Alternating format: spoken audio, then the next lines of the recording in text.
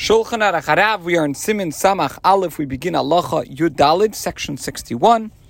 We begin the 14th Halacha.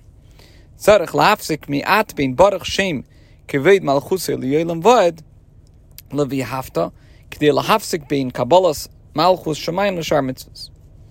One should pause slightly between Baruch Shem keved malchusei li'olam va'ed and v'hafta, so that a distinction is made between the acceptance of the kingdom of heaven and the other mitzvahs.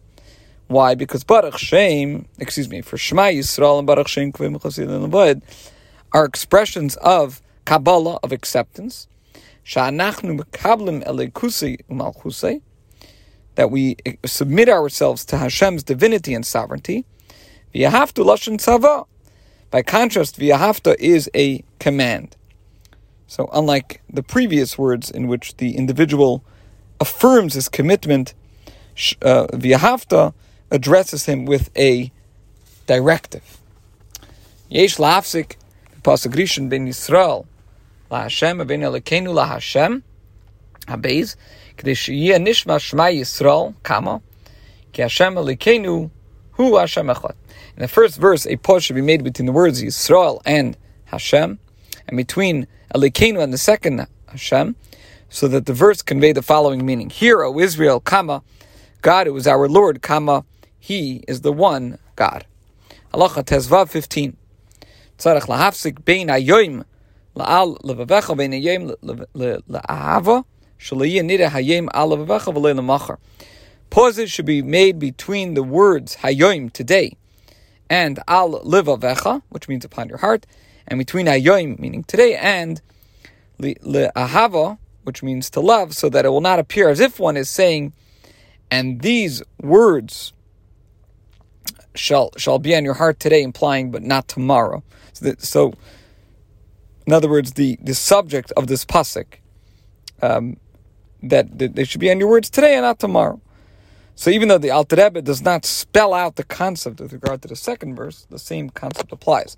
The pause makes it impossible to misinterpret the verse to mean that one should love God today and not tomorrow. Halacha Tezayin 16. A pause should be made between the words Nishba and Hashem, so that the final letter Ayin of the former word be enunciated properly and not appear to resemble a Hey. In this way, it will not sound as if, Chas v'sholom, heaven forbid, one is saying that Hashem, as it were, is taken captive. So when you spell the word Nishba with an ayin, it means swore. Nishba with a hey means was taken captive. So you have to make sure to make this pause between the word Nishba and Hashem, so that it's clear that you're saying Nishba with a ayin, again, which means swore, not with a hey, which would mean captive. Okay. Now the letter Zayin in the word Tizkiru and Uzzechartam should be pronounced distinctly, so that it does not sound like a samach, because any zayin preceding a chaf will sound like a samach unless it is pronounced distinctly. So that is why we stress tizkiru and uzzechartam. Halacha Yud Zayin 17. Tzarech lahadgish Yud shel Shema Yisrael shlei tibala v'lei teira aleph kilu aimer Asrael v'chen Yud shel v'hayu shlei yeh nishma kilu aimer v'ha'u. So the Yud in the phrase Shema Yisrael must be emphasized, lest it be swallowed and appear to resemble an Aleph. For then it would sound as if one said Israel instead of Yisrael. Similarly, the Yud of the word V'hayu should be emphasized so that it not sound as if one is saying V'ha'u. Halacha Yudches 18. Tzarech litin revach bein v'chora la'af shaliyeh nira kilu aimer v'choraf. One should make a pause between the words v'chora and the word af, so that it does not appear as if he is saying v'choraf, which actually would mean will abuse.